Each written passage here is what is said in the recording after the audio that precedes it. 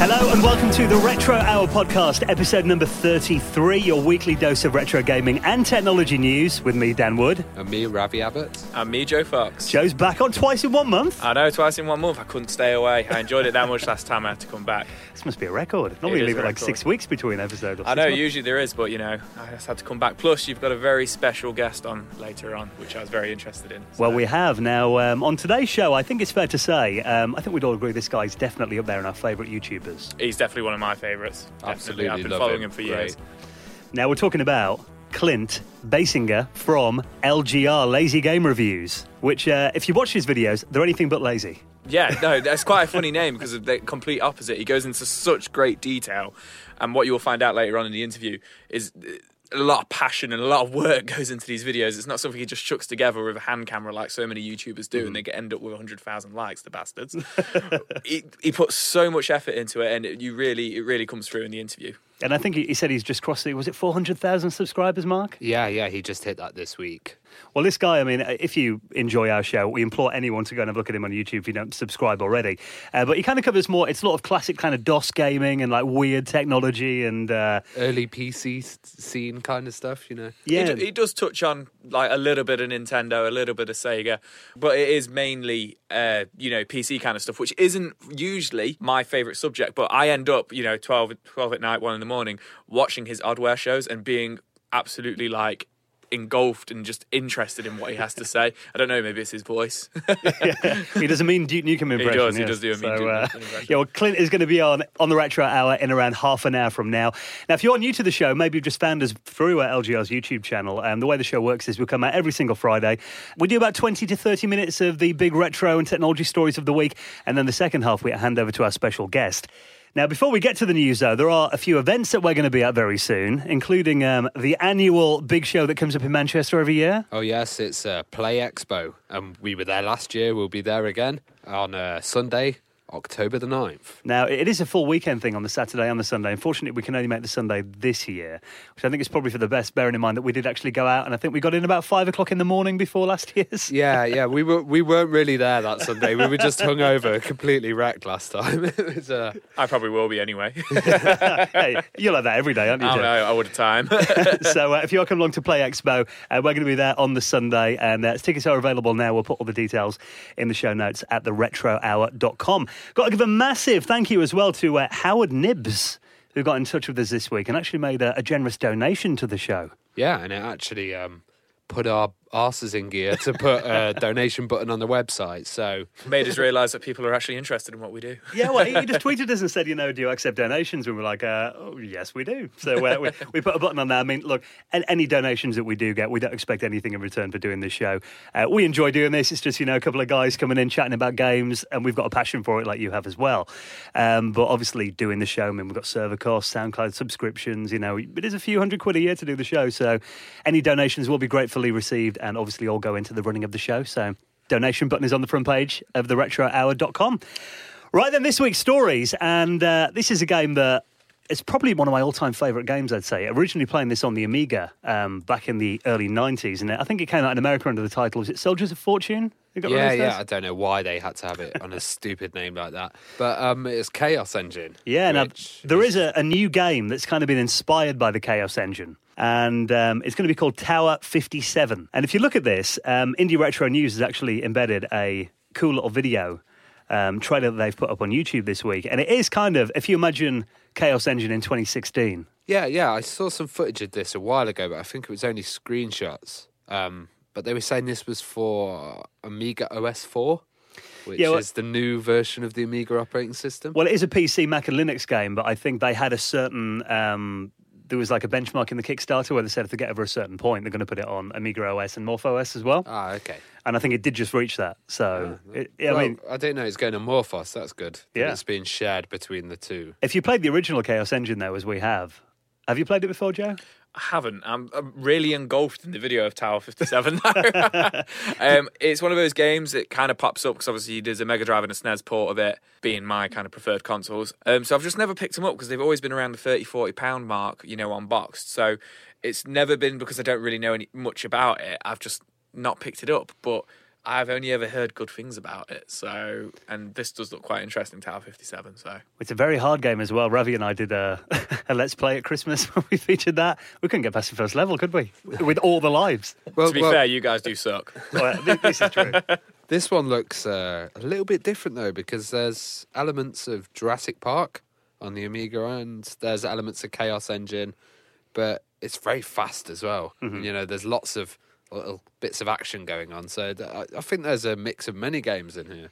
It's just cool to see like an overhead kind of 16-bit shooter coming out. It's just it's just nice to see a modern one. It just looks very clean and polished, and just it kind of reminds me of what's it called? Is it Hotline Miami? Oh yeah. Yeah, it kind of reminds me of that a little bit, which once again was a good game. So, can't go wrong if it looks like that. Very 80s inspired, that game, wasn't it? Yeah. I like the logo on that game, which we'll talk more about logos a bit later, actually. We have a story about that. But if you want to follow that Kickstarter, I think the game's due out in 2017, so you can check out the preview and follow that on Kickstarter at theretrohour.com. Now, got to give a shout to a buddy of ours who's actually written a book, and this is Andrew Foster, who occasionally hosts on the RGDS podcast. And he's actually a pretty successful musician as well. He does like the Isle of Wight Festival and stuff I saw on his website. Oh, cool. And he's actually done a book about his experiences in gaming. Yeah, I had a little browse through this. It looks really good. It's kind of all the memories that, we had as a shared experience as kids. So there's a whole section about the AMF bowling alley and how we used to go down there and play on Virtual Fighter and, all the old kind of arcades. Yeah, I've got fond memories of going to Laser Quest and not actually playing Laser Quest and just going to the arcade just to play Marvel vs. Capcom. Well, he even talks about like, I think anyone that grew up in Britain in this kind of era will have these kind of shared memories about going into school and you find like, BBC Micros and Acorn Archimedes on trolleys that they'd wheel around and like, why did all schools have the computers on trolleys? Like, what was that about on TVs? If you saw it got wheeled in and that'd be the best day ever. So, but often you'd see the Acorn get wheeled in and nobody would actually get to go on it. It's like, why is it there? Is it just tantalising and teasing you in the corner? Why would you have arcades at swimming pools as well? I never got that. Whenever you go to the swimming pool, there'd always be a weird arcade in the corner. You know what? I never saw that. But the chip shop we used to go to when I was a kid, it had Metal Slug. How cool is that? It had Metal Slug in the Chippy in Trent Bridge, and I was just like, I used to look at it. Can I have a go? Nah. Oh, okay. We used to, right, when I was at school, there was an arcade in town that was probably about a mile away. And like at lunch, we'd all walk out of school, walk to this arcade that was a mile away, play for like 5 minutes, then walk a mile back to school. We do it like every day. But it is, I think, anyone that's kind of got these memories will enjoy Andrew's book, and even talks about, you remember those kind of cheesy Tiger LCD games? Oh, yeah, little handhelds. Got like a big section on them, like the Turtles one and all that as well. So I really enjoyed reading this, and, he didn't do a Kickstarter or anything like that. It is quite a small book, but there's also a PDF that you can download as well if you want to check it out. And I think, anyone that loves our show will share his memories. He's even got a bit about like cover tapes and Commodore Format and those kind of magazines in the early 90s as well. So if you want to find out more about his book and where you can download it from, we'll pop that in the show notes this week as well. Now, recently we had that story about nuclear power stations using ancient technology, which was scary enough, but it turns out that airlines are apparently using computers that are a few decades old as well. Yeah, well, the kind of airline, the most trusted place you should be on a plane. Got your entire life in their hands, yeah. And they've basically had quite a mass load of outages recently, and they don't know why they're happening. This is Delta Airlines. Delta Airlines in America, yeah. And they had to cancel more than 650 flights. A lot of people are saying it's because of their old computer system that they've got. It's actually decades old that's running it. They reckon that the main systems, a lot of them are 30 years old now. The thing is, if it ain't broke, don't fix it. But maybe they are broke now. What system do you think it would be then? Well, it's probably like some old teletext. It's probably like some old mainframe or something, isn't it? But I've looked through this story and they're saying they don't really know why, which I'm not sure I really buy that. A lot of people are saying it's probably a power outage or something like that, or, maybe more of an electronic fault than an actual, software problem or hardware problem. Change the capacitors. It probably could be something like that, but it's... Have they switched it on and off again? I think, with these systems, like Joe said then, these are really expensive machines. A lot of them just leave them running 24 hours a day. They do the job fine and everything like that. And they do often say that powering off a machine and putting it back on causes the most strain on the components. if you leave it on for like 30 years, it'll probably be all right. It's when you turn it off and on every Do you reckon day. somebody just switched it off like once? Like, thought, you know what, we'll give it a break. It's been 30 years. It's been 30 years, and that's it. It just wouldn't turn back on. Bit of cleaner coming in or something. Yeah. Tripped over one cable. But you look at it, and 650 cancelled flights, though. That is, you're talking like hundreds of thousands, maybe even millions. It's fascinating. I'd love to look into something like the National Grid. Of course, you can't look in the National Grid because it's a secret, but I'd love to see the older systems on there. And you can't imagine what people are using if they're using, big floppy disks and tape drives for nuclear missiles. And this was the last time we ever heard Ravi. It disappeared. I did actually see a job advert last year, and that was for some government agency, and they wanted COBOL programmers. Oh, wow. Someone knew a system from like the mid-70s. Oh, wow. So, Did you see the competition that they had? They What had was this? a mathematical equation, and if you could answer it, then GCHQ, MI5 would contact you and say, yes, I did "Oh read yeah, about that, you're smart enough to come and apply for us." to program in COBOL. Yeah. Now, we love the Raspberry Pi on this show. We always talk about little projects and stuff and hacks that you can do in it. Between us, we've probably got about 10 now, I think, haven't we? Yeah, quite a few. There's a competitor, though, on the block now. The Onion. This is what it's called. It's called the Onion Omega 2. Why do all these computers have names that make me hungry? God knows. I think it started Nothing with like Apple. biting into a full onion, eh, Dan? That could be their tagline. The crazy thing about the Onion is it's 4 times smaller than the Raspberry Pi. So the picture for comparison, they've got a cherry and they've got the chip next to it. At which point, like, in technology, did smaller become better? Because you remember, like, for years, it was like, oh, look how big this and chunky it is. And then now it's just like, look how tiny and small and, easy it is to lose. You're looking at this, and it is essentially about the size of your thumb. Yeah. This is like a full single-board computer. I mean, it's no bigger than a chip, is it? Yeah, and it's £4. Yeah. £4 to produce this tiny machine. It's insane.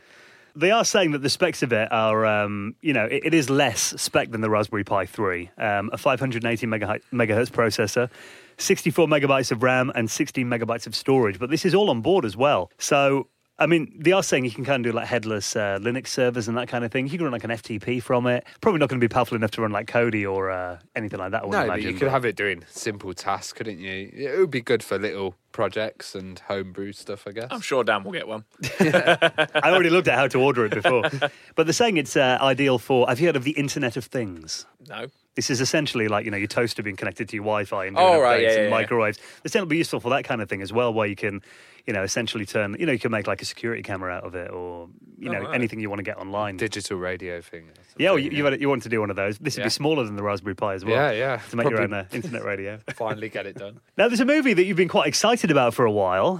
Steven Spielberg's behind this, Ready Player One. Yeah, and they've announced who's playing the lead role, who's Halliday, who's this, I'm not going to ruin it for you, but he's a very integral character to the film, and it is Simon Pegg, Okay. which is great, which I'm really happy about, and they've been doing some filming in Birmingham as well. It's only about an hour away from us, isn't it? Yeah. Yeah. The jewellery quarter in Birmingham? No. Well, this is I actually got my girlfriend's now fiance's engagement ring there. But very very stylish place. But they've actually transformed it into post-apocalyptic America. Yeah, because in the book they've got stuff like people living in towers of I've got to caravans. ask, right? Yeah. What is it? Ready Player One is a book that was written about 5 years ago. Yeah. They've done a sequel. I've seen people go on about it before. Armageddon. It's basically about a world which is everybody's into virtual reality to the point they're wearing these haptic suits and Right. gloves. So it's like total immersion. Yeah. And it's been all corrupted by, big government companies and stuff. And there's a guy, Halliday, who was the first guy who programmed it initially, who's being played by Simon Pegg. Right. And he's into retro games. So all of this he's hidden codes inside the virtual reality system to enable people to do stuff through playing games like Joust Oh, right. Okay. and all the old stuff. Okay, that sounds pretty cool. Yeah, so it's a good mix. And Steven Spielberg's directing it, so they say that they've been filming all over, did some scenes in London as well, but apparently they're dressing the area now, and they're going to be actually filming the scenes early September, they're saying, in Birmingham. And let's face it, if you're doing a movie about, the apocalypse has happened and you want somewhere a bit run down, then Birmingham's obvious choice.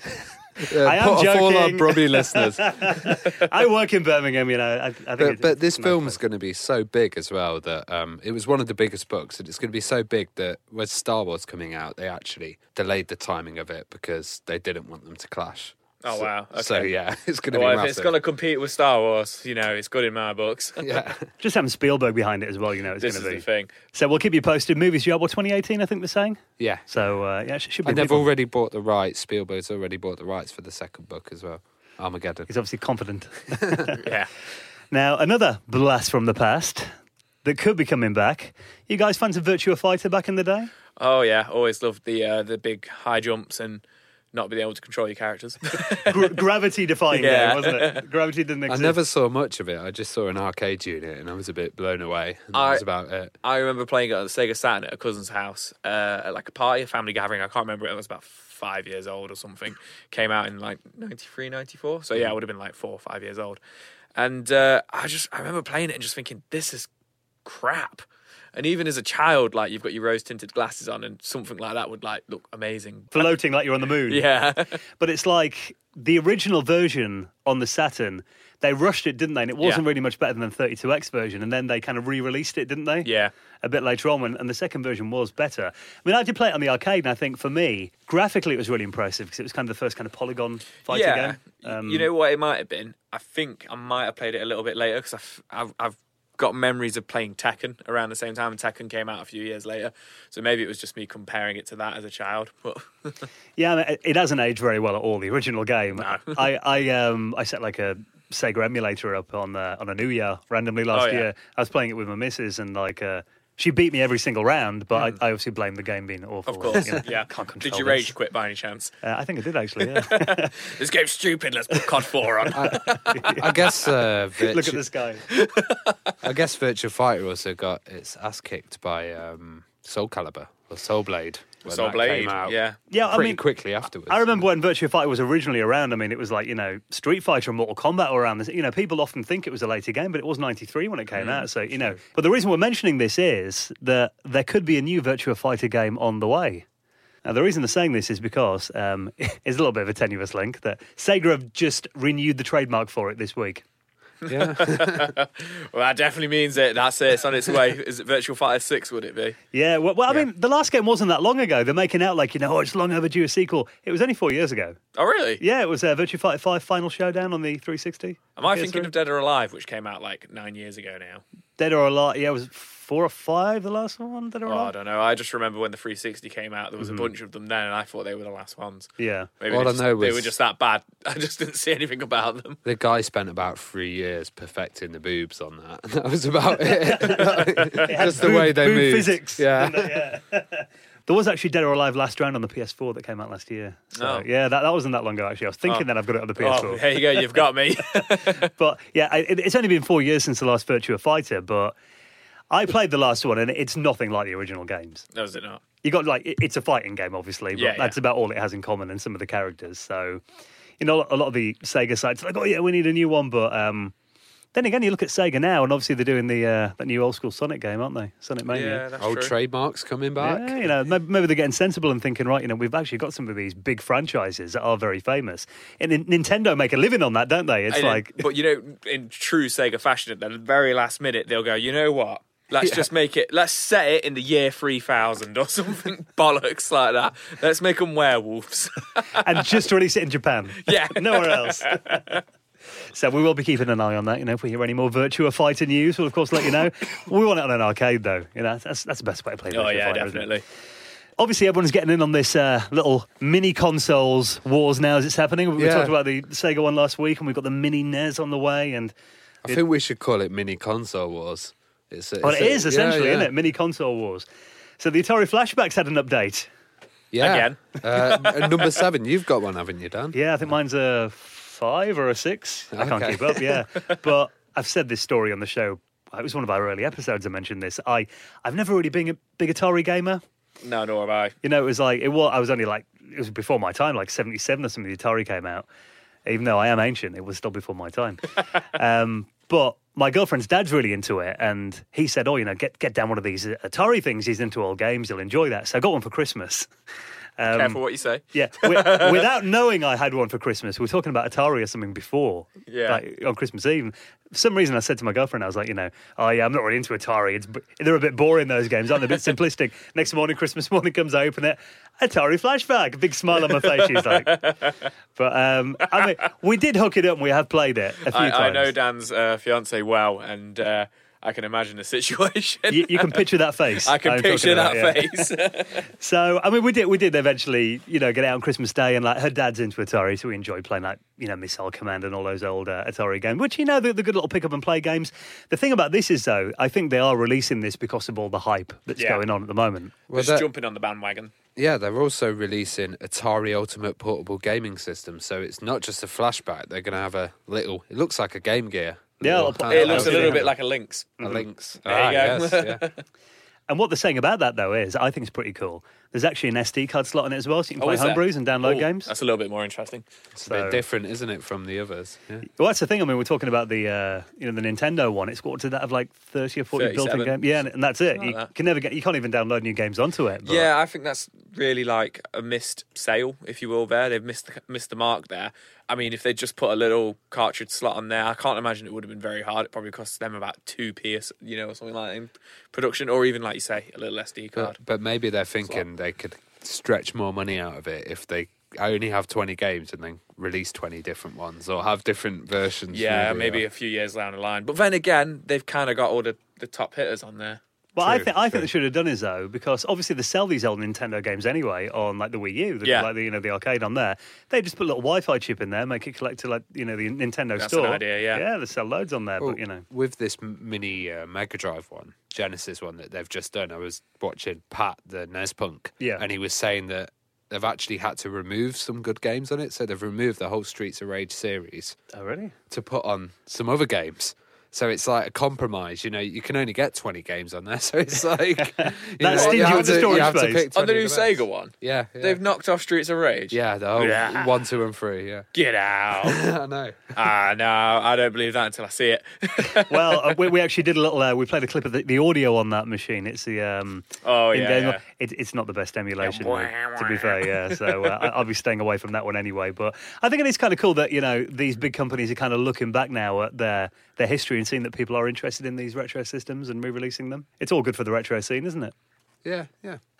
Now, before we get on to our main event this week, Clint from LGR, a guest that we had on the show, it was one of our early episodes, Mr. Biffo from Digitizer on Teletext, who runs, actually, it's kind of a sequel to Digitizer, if you remember that on Teletext back in the 90s, called Digitizer 2000. Yeah, I remember. And we had him on, didn't we? We did, yeah. It was one of our early episodes. But he's done a really good article called Modern Game Logos Are Rubbish. Yep.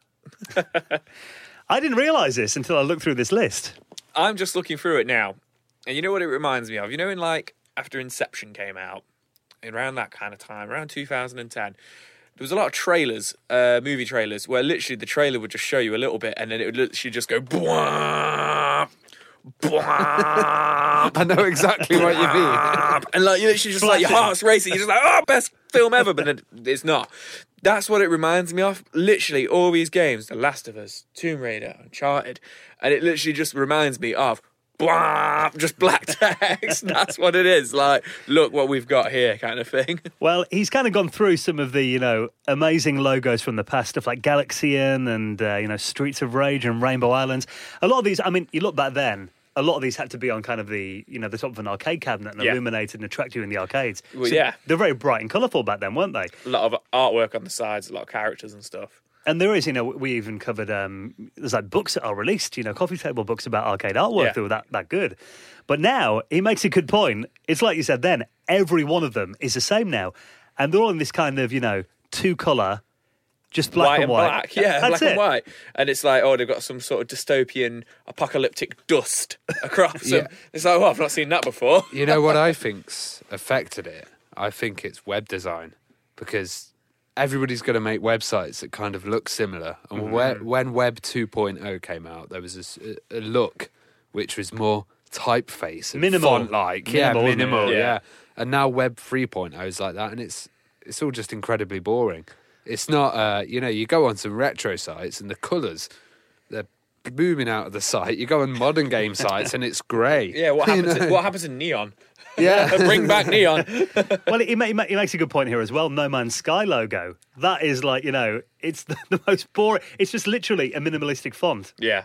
I think you actually spotted which font it is. It said, Geo Sans Light. This, chopped off the little lines in the A's. That's it. That's all. Yeah, it's more about the popularity of the font and which ones designers are sharing. They've also cut off the tiny bit of the flick of the S, just to get that little bit of coolness in there, But it's like he also mentions like this. You mentioned then the kind of it looks like it's got a bit of a scratch or a bit of dust in it or something. Yeah. I love this quote from him here. He goes, "Oh look, it's a tweaked version of the Impact font again, and somebody's wiped their bum across it very lightly." Everyone's a critic, right?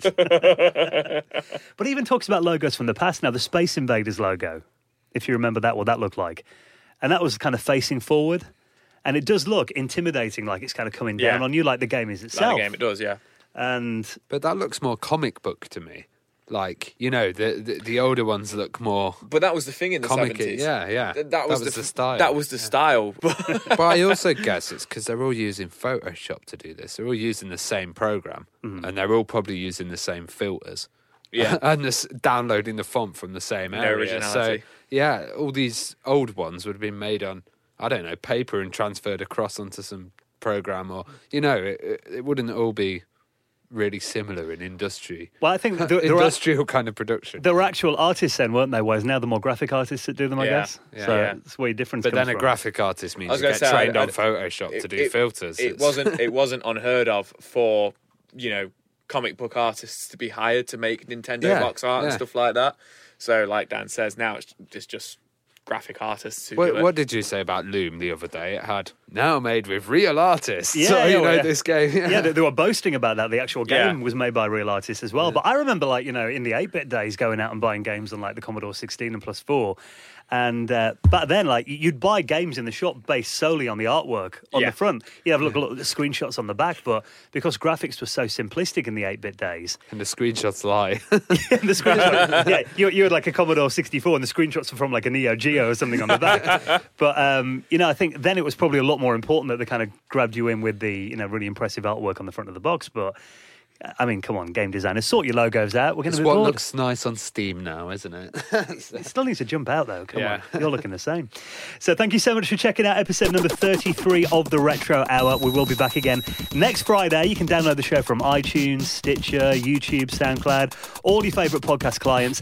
And now, the main event. For the next 40 minutes on the Retro Hour, we're going to be talking to our first YouTuber we've had on the show. Yeah, Lazy Game Reviews. Now, this is a guy who, if you're into classic PC gaming, oddware, thrifting, we love that series that he does too, The Sims, this guy is by far one of the most creative and talented guys on YouTube. So for the next half an hour, here he is, Clint from Lazy Game Reviews, and we'll catch you next Friday.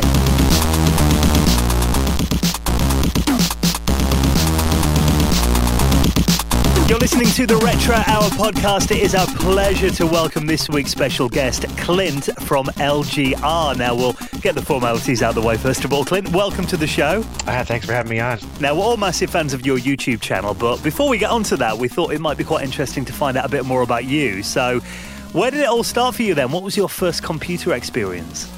Oh, man, my first computer experience at all, that would have to be in...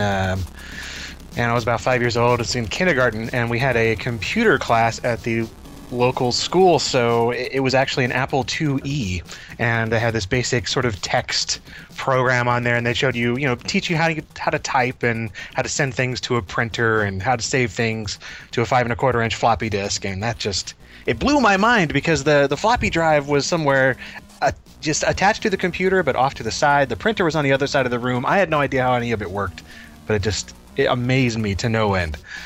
And ever since that point, I just wanted to be anywhere around computers. So my parents ended up getting me getting the whole family, but it ended up being the one I used, a Packard Bell 486 PC about a year or so later. And wasn't the same thing as the Apple II. I couldn't play the cool games that I saw in there, like Oregon Trail, but whatever. it did DOS. So I really started to learn DOS at that point, and it just went on from there. Yeah, because I mean, at that point, we're talking like MS-DOS. What was it, like 5 or 6? Would it have been around that era? I had MS-DOS 5 on mine, yeah. It came with that and Windows 3.1, so... What kind of stuff did you mainly do on the machine then? Was it mainly gaming? Mainly games, yeah. I mean, 6 years old, what do you want to do? My uncle, he had access to a local bulletin board system, so he would download all the games that he could on there, and of course it was... 1200 baud dial-up, so they were really small games, mostly from the early 80s. So I had games like Paratrooper and this really simple puzzle game called Set the Hostages Free, and some card games and a couple of clones of arcade things and stuff, a Frogger game that never worked and things like that. So it was mostly that kind of stuff. But, as time went on, I ended up going to stores and finding games. I'm like, oh my goodness, you can go to stores and get these too. I don't just have to rely on my uncle's generosity. So at that point, shareware was the big thing, at least around with where I lived and everything. There were a bunch of shareware distributors, and for those that don't know, that was sort of a kind of a demo service, and it would give you a third or a big chunk of the game for free, and then if you wanted the rest of the game, you'd pay for that. But otherwise, you'd get tons of really good games for nothing at all or next to nothing in the store. So Commander Keen, Duke Nukem, things like that. And it was mostly games. And of course schoolwork when I had to. If I had to do that, okay, fine. But after the games. After the games. And unless I could convince my parents that the educational games were worth me playing even longer. So we would go to try and find educational stuff that was also games, because I was homeschooled at the time, so they kind of treated it as schoolwork, so it was a win-win for me. I could be on the computer longer, and I was technically learning, I think. So you were one of the rare guys that actually paid for shareware and didn't have the cut-down version. It's true, yeah. We did. I think the first one that I got that was a full version shareware game was Word Rescue, and again, that was under the guise of it being educational. But I mean, that's about as educational as, I don't know. Just it's not. It's just a platformer. So yeah, we did pay for a few of them. And then even the ones in the store that we got, you could also, since downloading them was so expensive through dial-up, it was like $3 or $4 to get even the free ones in the store. You just basically paid them to put it on a disc for you. So you'd pick something out from a catalog, and they would write it to a disc right there in the store, or they would have some pre-made for just a couple bucks. So it was really affordable, way less money than it would be to have an online service. So, yeah. That's amazing, because being in Europe, we didn't have any kind of stores that you could go in and get full shareware copies. We'd have to send off to America and then receive discs back. So many months later. Yeah.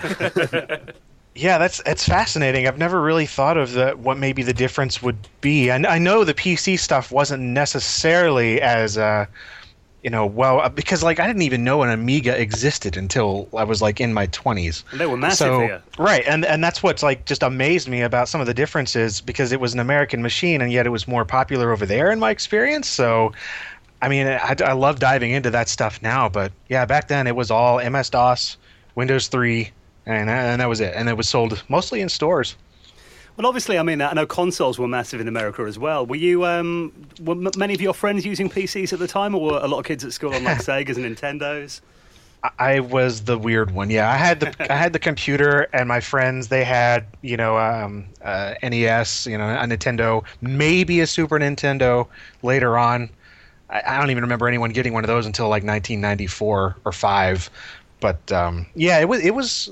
My friends had the consoles, I had the computer, and a couple friends later on got computers once they were, dirt cheap. I mean, computers eventually just got so cheap because things were moving on so fast. So 6 months ago, that computer model was dirt cheap, and then the new one, whatever. So they would get the cheap ones, but it took a while. I was the weird one for a while, and I thought there was this weird sort of thing going on where I would try to convince myself that the computers were better than the consoles, or the consoles were and truthfully though, I was always jealous because they could play Sonic the Hedgehog and Super Mario World, and I had shareware Paratrooper and things stuff like that. But I was happy, I think.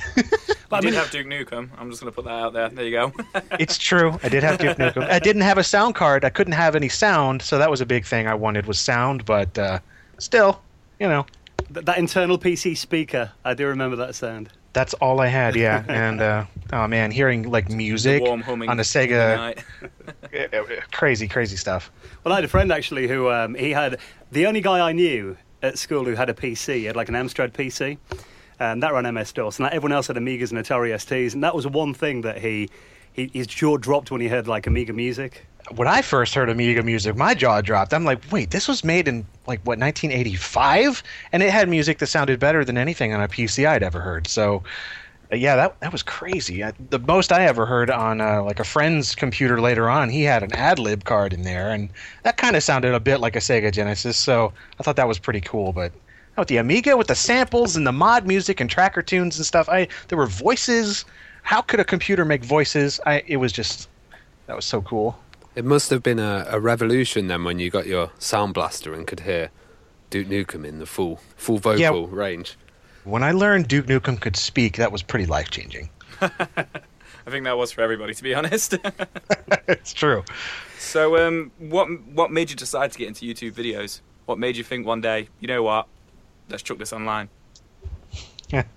That just sort of happened by chance as far as starting my channel. So I don't know, when I was a teenager and then going into college and stuff too, that was a thing of mine, just a hobby, where I would make videos for myself, my friends, and some of them were about games and some of them were about movies. And one of the first videos I ever posted on YouTube, which was before I started my channel even, it was a video that was, Spider-Man and Darth Vader arguing, and then Duke Nukem comes in there, and it was a Duke Nukem Forever thing because Duke Nukem Forever still hadn't come out. Yeah. And this was in 2005, so it really didn't know it would go on for how many more years. But so and then some people watched that, and I was like, all right, cool. So I just started posting more things, and at that point, Angry Video Game Nerd was like the only guy doing videos about old games on. It wasn't even YouTube. This was like, I don't know what it was. It was some weird service that was one of those things where you could post stuff and it wasn't very good. And but anyway, you could watch them, and that was sort of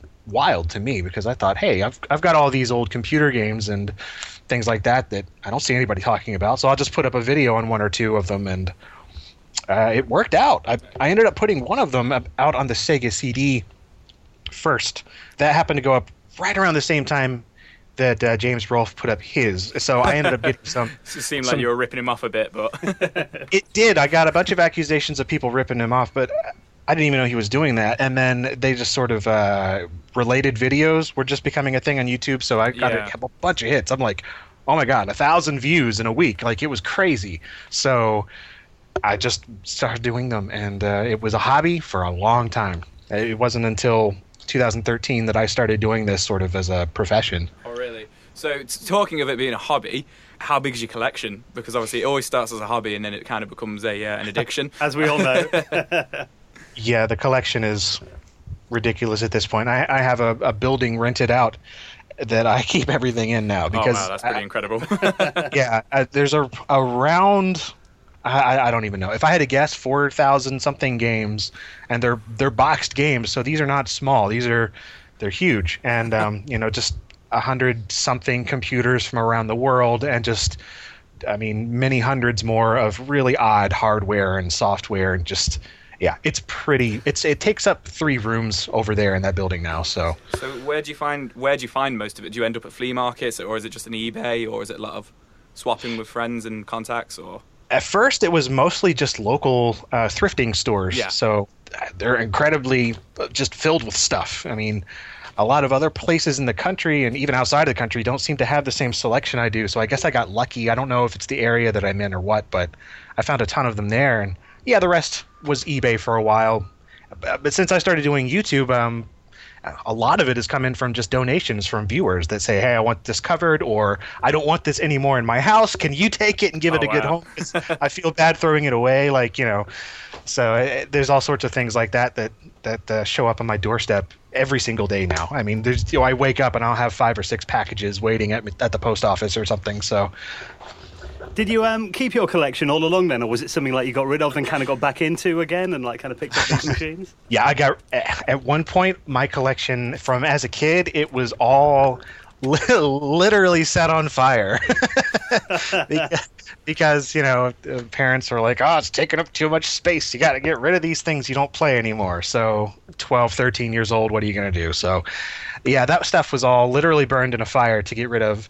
But it's maybe that traumatized me. Maybe that's why I'm collecting so much now. It's like to try to get back at like, I can't believe all this stuff was just gone. And then I'm trying to get some memories back, and I guess it got out of control.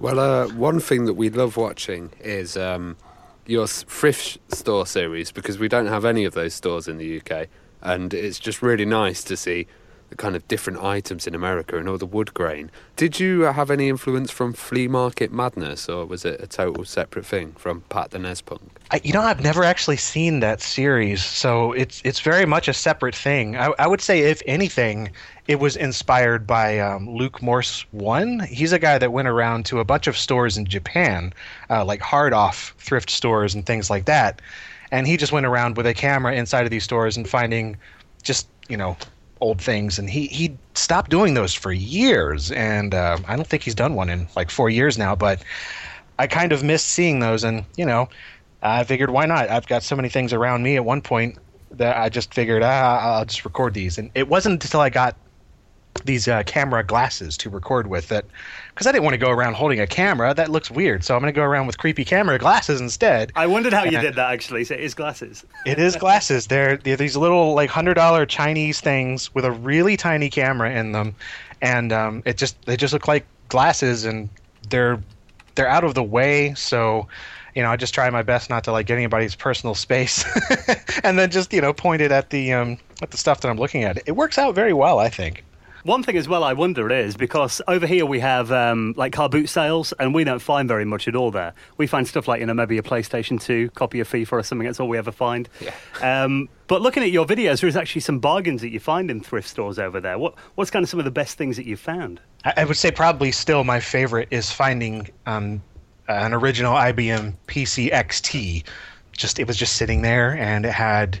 and for those that don't know, that is pretty much the second PC ever made, at least as we know the term PC today. So, Intel chipset. It had the original 5.25-inch floppy disk drive, the full height one, the really bigger one, and other stuff. It had a hard drive still in there. It's a 20 megabyte. So this is a really pretty hard to find machine in any kind of working condition. You'll pay hundreds of dollars online for a complete one, and there it was, just sitting there. And so I occasionally, it's the computers that I would mostly go for. You don't find them as much anymore, since they have a policy now where they don't actually accept computers that look older than like 7 years or something. So I think they throw them away now, but occasionally one will sort of pull through. And then, of course, anything else that is just really strange. Like, you find an open box of condoms there, and it's like, okay, well, this stands out for a different reason. You'll never know what you'll find, but any of the computers or games. You didn't pick the condoms up, no? No, I don't quite trust Goodwill condoms. I don't think that is a wise investment. God, I've seen sex toys at a car boot sale before as well. It's not good. I've seen one or two, yeah, and I don't think that they realized that's what they were, because they were in with like the home decor, like candlesticks. I'm like, that's not a candlestick. That is something else. Fantastic. So you've covered a lot of systems that were bigger in Europe, like the Sinclair and the Spectrum, the Amiga and the Atari ST. So not many US YouTubers talk about them. Were you aware of these systems back in the day, or do you find them interesting now? Is it something you just came across these days? That was definitely thanks to YouTube. People like Steve Benway covering so many things like that, and I don't know. I found it endlessly fascinating, especially the Spectrum. It was so tiny, and yet in so many ways it reminded me of the really old DOS games that I used to play, and it had a similar little beeper built in and those weird rubber keys, and everything about it just appealed to me. So I've got 3 or 4 of those now. I mean, those are just so fun to mess with, and there's such a community around them. Like, there's add-ons and people still making games for it, and the homebrew scene is alive and well. Like, it's really neat. So that kind of stuff, it appealed to me because I had never heard of it at all until it was between people like Mr. Benway on YouTube, and then Retro Gamer magazine. They started selling that here around 2007, And it was really expensive, but I mean, I would pay for every issue, you know. And it was great because it would give you these lists of these games that I had never heard of. I didn't know what Sensible Soccer was, but I wanted to play it. So, you know, I would get an Amiga. And again, most of those were sent to me from viewers that just thought it would be really cool to see them shown on here. So I've got an Amiga from the Netherlands, an Atari ST from, I think, Switzerland, Amiga 1200 from Germany, West Germany, rather. It's the very specific one. Amstrad, a couple of Amstrad PCs now I've been meaning to cover. It's a PC, I think, 1512, black and white monochrome thing with weird Amstrad stuff, like the power supplies in the monitor and things like that. So, yeah, those things are fascinating. Nice. You talked about magazines. When you were a kid, did you have many kind of PC magazines? Because when we were kids, the newsagents were dominated by computer mags. There were tons. I don't know what it was like in the US. You know, I really didn't see them. If they were around, I certainly never saw them. It was mostly for the consoles. You know, all I ever remember seeing was like Nintendo Power. There was a Sega one, and I think that there was also one for just sort of a general all-around thing. There were PC magazines, but they were mostly about building PCs. They didn't really cover the games that I was into until much later on. Like when I guess the sort of 3D revolution started, that's when I started seeing computer game magazines talking about the games that I wanted. But maybe that's just because I wasn't looking. I don't know.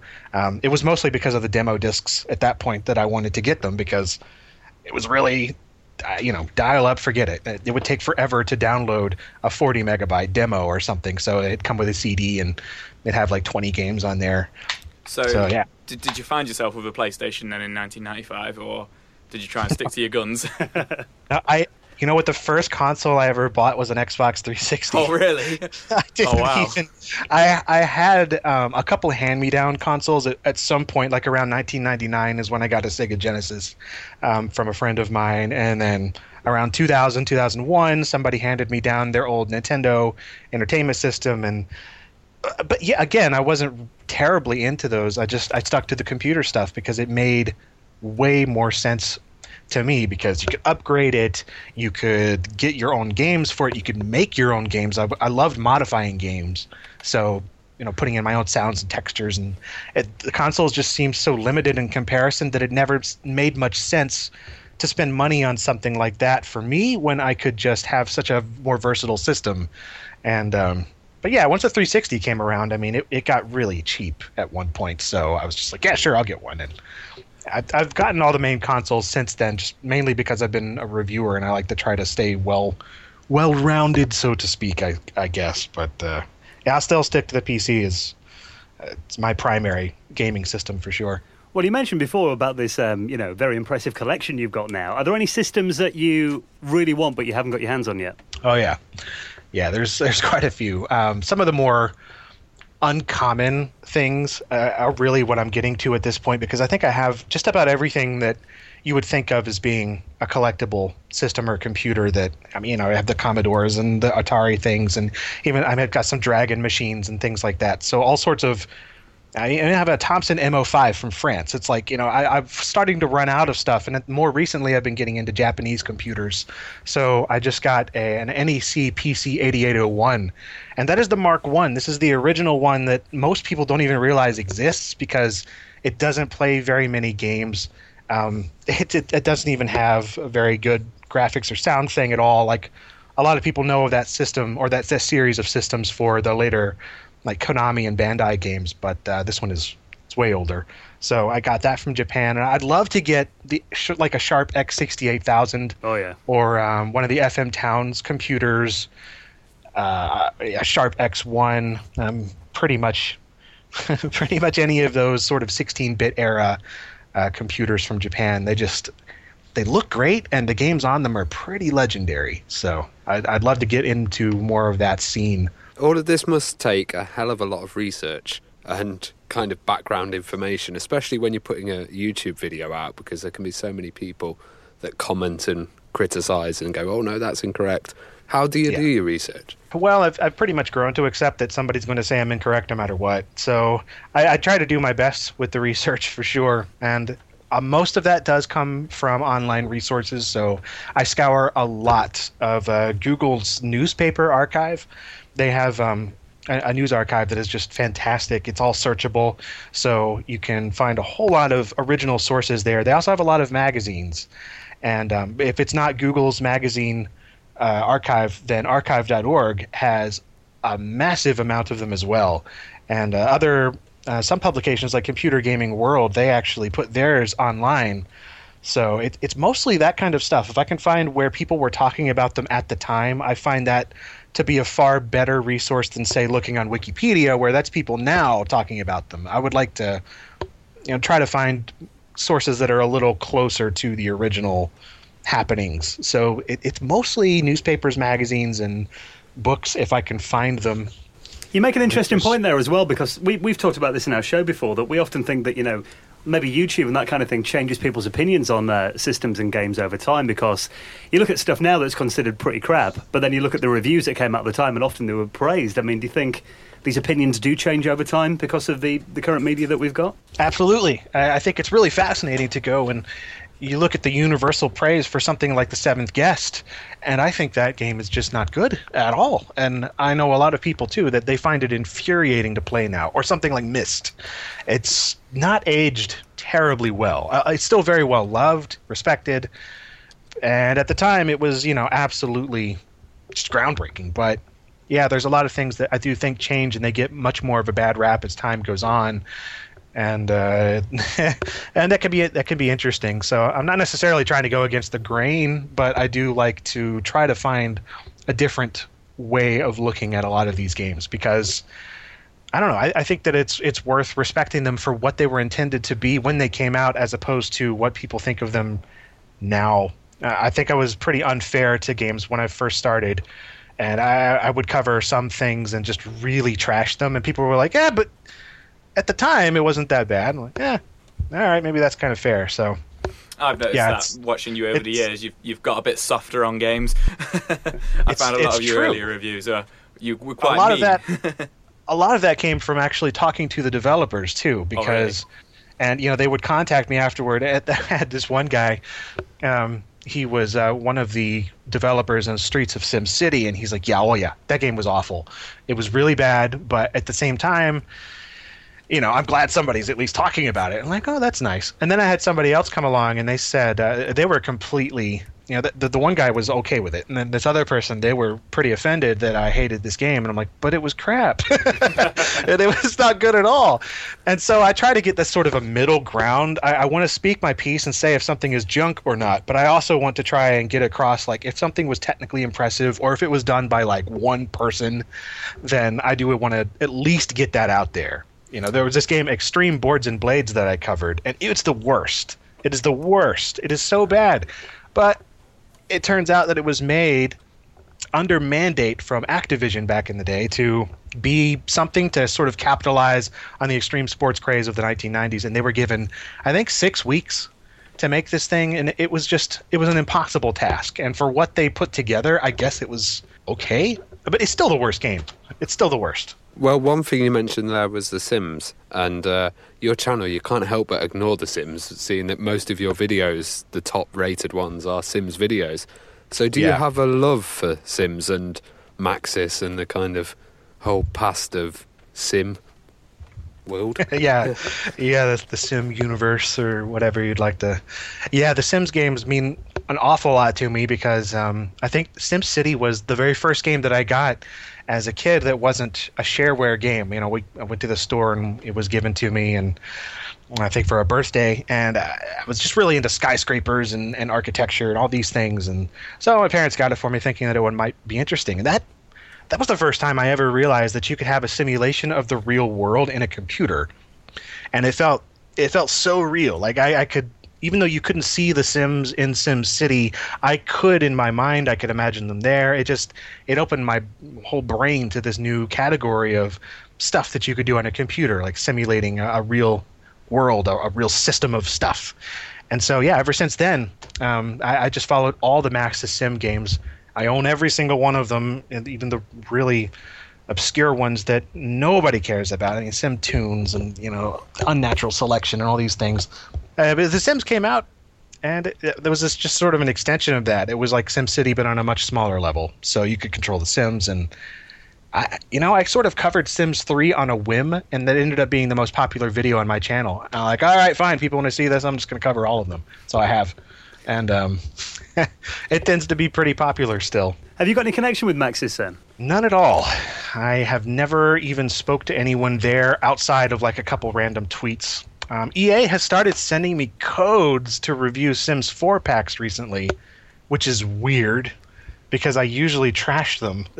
But they're like, okay, that's fine. We need the criticism. And I'm like, all right, cool. Well, I'm going to criticize the crap out of you guys because what you're doing with these latest packs is awful. But it's my dream to like be able to interview Will Wright someday or something like that. I would love to just meet the guy, and he was just a genius as far as I'm concerned. But just a really big fan. Well, Tech Tales is one of our favourite series that you do. We learn so much about these really obscure companies. How did that come about then, that series? That was inspired by a lot of things that I used to watch and then they were no longer a thing. G4 TV, the TV station, used to have the show called Icons that was very similar. They would, talk about a game or a company or a developer or something and just give you sort of their life story in about 20 minutes. And I thought that was great. And then the show just disappeared. And then it came back as this horribly bastardized version of it. And I'm like, forget it. And so, I don't know. It kind of came out of doing the research for my other videos where I will talk about a game or a computer or something along those lines. And I really like diving into the history of how these things came about. So, when I covered the Amiga, I talked about the story of how Jack Tramiel and all the Atari people were just this weird fighting going back and forth, and really fascinating stuff. And I figured, why not spin that off and sort of turn it into something more complete, like the Icons show was. And I'm happy it's taken off because those are some of the most satisfying videos for me to make. I mean, even when it's something that I think nobody's going to care about, people still watch, and it's I don't know. I guess there's something there that's struck a chord. I'm happy it has. Is there one company or product that you wish was still around? Yeah, it would probably be 3DFX. At least the ones that I've covered.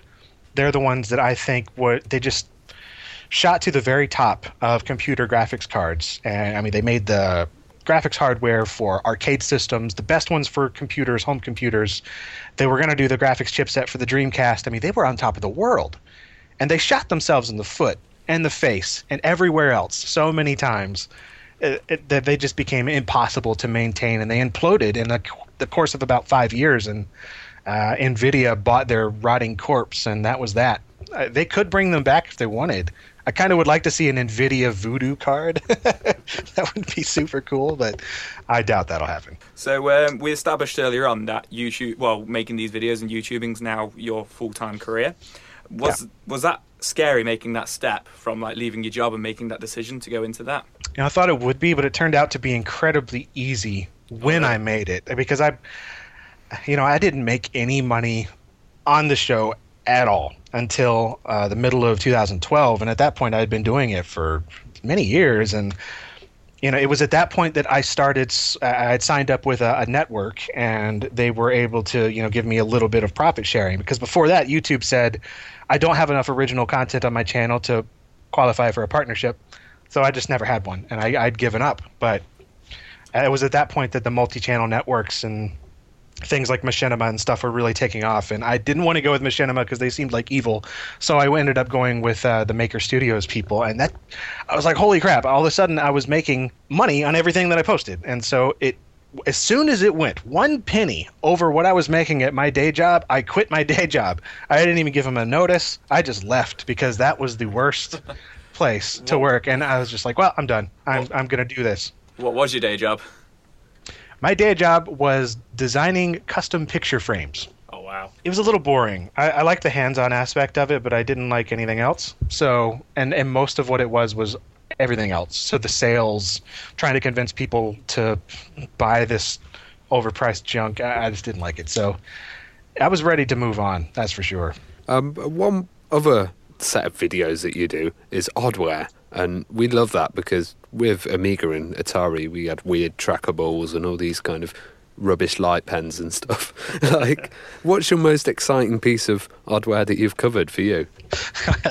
It depends on what you call exciting. I mean, a lot of people would point directly to the Sexy Mouse, which was a mouse shaped like a woman's torso. That was my first thought straight away. I was like, "It's Sexy Mouse." It's got to be the that's pretty exciting for wrong reasons. But the one that I covered around the same time, I believe it was the Mind Drive. It was a thing to let you control DOS computer games with your mind, supposedly, by hooking a little electrode up to your finger or any other body part that you could fit inside there. And it doesn't work at all. It was complete junk because I ended up hooking a tomato to it. And the tomato did better at the games than I did. So I just decided that was total nonsense, but it was considered the future. The New York Times said it was like the most promising piece of tech at the time, but nope. It's always fun to cover. So, talking of big piles of junk, are you excited about VR? I am. I will say that I am excited for the future of VR, and I don't think we're there yet. I think we're getting there. I think that, I have an HTC Vive and Oculus Rift and some weird Chinese ones. I got some Chinese one the other day somebody sent me from, I guess, Hong Kong. It's hilarious. I got to cover that thing. But so there's some of these that are really, really well done. And then there's a lot of them that I think they're either going to be knockoffs or the software just is total crap. And I think that's what's making people really turned off to the idea of VR right now. There's a really bad VR. And that stuff is not going to convince anyone that this is the future. There's very few things about virtual reality that make any sense to me right now. Or that would make me say, oh, this is worth spending $1,000 on. There needs to be way more software and implementation for this to make sense because too many people still getting sick and too many people getting bored of these little 3-minute tech demos. So it's promising, but man, they got a ways to go. Well, we actually tried one of the, I think it was the first VR system, Virtuality it was called, at a trade show last year, and it was based on an Amiga 3000. You essentially wore the Amiga on your back. It was so heavy. And it was about 4 frames per second. But, do you remember virtual reality first time round, back in the 90s? I do, actually. I remember trying some of them at arcades. They had one there. It was basically the Forte VFX-1. And it was it was a headset that you could play these sort of a couple military things in there. There was a version of Quake for it, made everyone sick.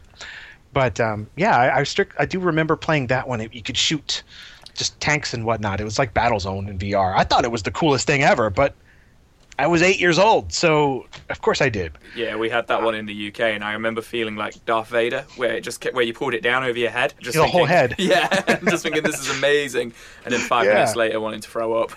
It was about a 5-minute experience, so I can at least. I'm very happy with the current crop being, doesn't make me motion sick for the most part. But yeah, I know I remember that, and I remember a friend of mine had a Virtual Boy, and well, that was just a mess. I mean. No, so I remember that, and I'm glad that it's gone. I really am. VR needed to die in the 90s. It needed to die so it could rise again. I don't know. It's not quite a phoenix yet. This is more like a robin with an injured wing coming back to life at the moment. But it's better than it was. I was about to say, do you think it's going to have the same crash as it did in the mid 90s, and maybe crash in a couple of years' time, and then maybe make a comeback in about 15 years? Because that's how I feel it will go. It's pretty possible. At this point, I'm thinking it is because, unless the next generation of the Rift and the Vive and the other potential ones that I think NVIDIA or Razer is doing one, and Magic Leap as well. They're doing some lasers on retinas. Yeah, there's some promising tech, but I don't know if the public really cares enough. And we'll see maybe how the PlayStation VR was, because a lot of people have PS4s and. I don't know. I haven't tried that one yet. I don't have a whole lot of hope for console VR because I don't want to really sit down in front of a console to play it. I think that standing up with the Vive and walking around and touching things with your hands makes more sense. It really needs a good input solution. I think that's holding a lot of things back. We need some proper VR gloves like we saw in every sci-fi movie in 1995. That's what we need. One thing I noticed as well, that you do loads of little series about DRM and kind of copy protection and stuff. I find that really interesting because stuff like Monkey Island with the key wheel. The code wheel, yeah. Yeah, the code wheel. What are your views on piracy and DRM and such things? Well, I think that there's a place for it, especially for piracy, not DRM. I don't think there's any place for DRM.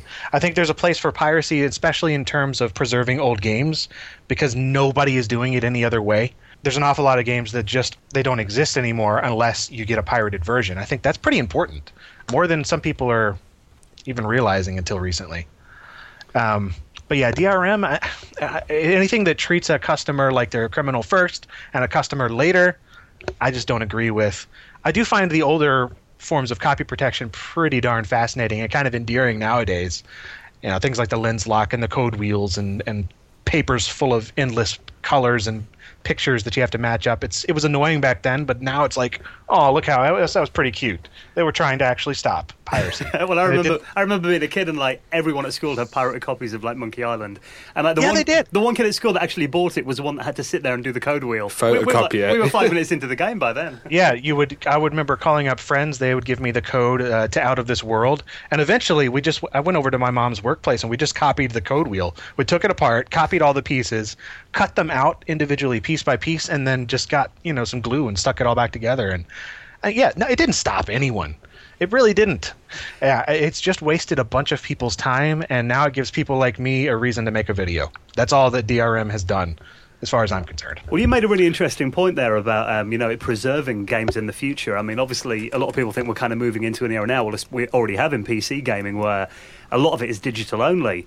Do you think that's going to damage like retro collecting in 10, 20 years? Will it even be around then?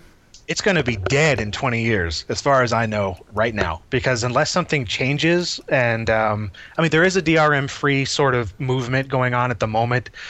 Certain companies are doing that. CD Projekt Red is a big one with the Witcher games. None of those have DRM at all, so that's great. I think that needs to continue in the right direction.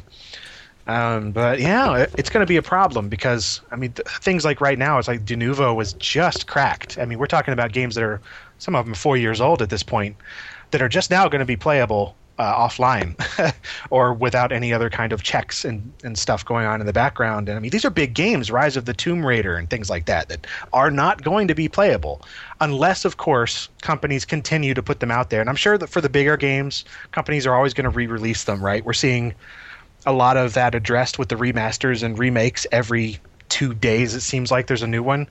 So that's a thing. That's better than nothing, I guess. But as far as original games, no, half the games I'll find from 2007, you just can't even play them. I'll go and the code is not there. Like finding a used copy, for instance. This is a legit copy of the game, but I still can't play it because the code has already been used. Like, that's just silly. Well, I know on your channel you often find physical copies of games that a lot of people assume like digital only. Are you an advocate of physical games then? Do you kind of go out your way to get them when you can? I really do. I import them all the time. They mostly seem to come from overseas. Here in the U.S., the only thing you can get physically, you go to a store, you might find Warcraft, you might find The Sims, and maybe the latest... I can't even think what are those things. They're like point-and-click Nancy Drew things. That's about it. So yeah, physical stuff is really hard to find, increasingly so over here, especially for the PC. I haven't, other than a few companies that are doing them in very niche, low production runs. Like there's a company called IndieBox that I'm a big supporter of, and they make physical versions of all sorts of independent PC games. So they've done really cool stuff for that. They'll give you extra things too. But, they'll give you games like Axiom Verge in a physical copy. That's just awesome. I wish more companies at least gave the option. They're digital-free copies, too, or DRM-free digital copies, too, so that it's not like you're going to be restricted. And you get a box. I just like boxes. I'm the same. I'm a complete sucker for packaging. Like, if it looks nice, that's it. I've got to buy it. That's pretty much enough reason for me. And if it's got a backup as well, so I don't have to worry about downloading it again later, that's pretty important. So, are you a fan of any other YouTubers, or do you have anybody you could recommend? Oh, yeah, for sure. Somebody I've been watching a whole lot of recently. He's not necessarily gaming related, but as Techmoan. Every one of his videos are just golden as far as I'm concerned. He puts out videos on old hi-fi tech and lots of different 70s, 80s technology that I've never heard of. He did one on like a carousel cassette deck the other day, and it's like, what? You could put like 20 cassette tapes in this carousel and it'll spin them around, and it was like a giant iPod from the early 70s. So that one's really good. My friend Pushing Up Roses, she does a lot of similar stuff that I do. Oh, hers is just, she a lot of DOS games, and she's just really good at what she does. Metal Jesus Rocks, he's another guy that I know. We've hung out before. He covers PC stuff on occasion, but he's got a really good hidden gems series of finding older games that maybe you don't necessarily think of picking up because they look like crap, but they're actually pretty good. So those are the few that I probably watch the most. I find myself, I really enjoy Hidden Gems actually by Metal Jesus Rocks, and I find myself when I'm watching it on my phone snapping the picture to, to then look up on eBay and go, oh, I've never heard of that Mega Drive, that Genesis game, or I've never heard of that Nintendo game. And more often than not, they're super expensive, but no, I love that guy as well. Yeah, they're very fun. I wish he could do, or I wish I could hook up with him to do some more PC stuff. We've talked about it, but he lives as far away as possible from me on the other side of the country, so maybe someday, but yeah, it's really good stuff. I look at you and you get involved in the community as well, and you comment on other people's videos and that kind of thing. And a lot of YouTubers think these days YouTube is not as much of a community as it used to be, but do you still think it's important to get involved? Yeah, it's hugely important to me. I still respond to every email, every tweet that I possibly can. I will stick around for a couple days on every video and respond to the questions and comments. And yeah, I still treat it like it's YouTube in 2007, really. That's how it is to me in my mind. I don't even feel like a channel that's large. I mean, I just passed 400,000 subscribers, and it feels like back then to me because I still talk to the same people and still communicate in the same way. It's getting harder because now there's more people vying for your attention every day. But no, I think that's pretty important, and it makes people feel like, I don't know, I care. Even if I maybe sometimes don't, I want to make it look like I do. I want to at least say, hey, I do want to hear what you have to say, even if it's not necessarily going to sway my opinion, but I would love to just talk about certain things. And I like to put some videos forward like that are sort of talking points. So even just some of them that I've put out, like I did a video on a Toys R Us catalog. I love hearing about people's random memories that to me they mean nothing, but to them they mean everything. I love hearing that kind of passion from people when they see a toy or a game or something they've forgotten. It's just great. I mean, that's the kind of stuff that I feel like I live for almost. Just like feeding off other people's energy for these old games. So it makes me want to do more videos. So I think ignoring your community is a kind of a bad idea. No, I definitely agree. I mean, did you straight away you just struck a note with me when you mentioned the Toys R Us video, and did you ever find yourself sitting in bed circling the things you want in it, hoping your parents would see every time? I would take that and I would circle like every single thing in a magazine, even half the stuff in the girls section. I don't care. I just I'd pop it down like in front of where I knew my dad would be sitting to get breakfast in the morning. Like, you take the hint, please. And then you would never see it. Never see it. Well, Clint, what are your future plans for your channel then? Where do you want to be in, like, say, 5 years from now? Hopefully still doing this. I hope YouTube sticks around because it's doing very well. I've had the best year so far. In 2016, I've already had more views this year than I had for all of last year. So it's awesome. I just hope to continue doing this, and hopefully I don't start sucking or something. That would be awful. But I'd like to do more involved things of what I guess I'm already doing. Things like the Tech Tales, for instance. I love doing those. I kind of wish that maybe I could make that a full-length thing at some point. So maybe almost like a history of personal computers, that goes for 2 hours. That would be super cool. Maybe interview people. I don't know. That would be a really cool thing to do. But otherwise, I guess I'm just going to keep looking at really awful hardware peripherals and like building computers and stuff and see what people like to watch. Well, Clint, I'm sure everyone who listens to our podcast has seen your channel, but for the few that may have not checked you out online yet, where can people find you? It's youtube.com/freakindee. That's PHREAKINDEE. But of course, nobody remembers that. So just type in LGR on YouTube and you will find it. Where did Freakindee come from? That is a really kind of embarrassing story. I was like 13 years old or something, and I used to name my my in-game characters off of other in-game characters. So in the Need for Speed, the original one for like the 3DO and MS-DOS, there was a character named Freak with a PH. I thought that was super, super rad, so I left it, and I just called myself Freak for the longest time. And it was sometime later that somebody had said something to me like, don't be a dick. But instead of don't be a dick, they said don't be a D. They said don't be a freaking D. I'm like, freaking D? That sounds pretty cool. So I merged my old in-game name with that and kept it, and it's stuck. And now YouTube doesn't let me change it, so it's there forever. I think it's got a ring to it. I like it. Kind of does. It at least is unique. Well, Clint, as a group of guys who love your channel, we hope you keep going for years as well, and we really appreciate you coming on the show this week. Oh yeah, thank you. It was awesome being here.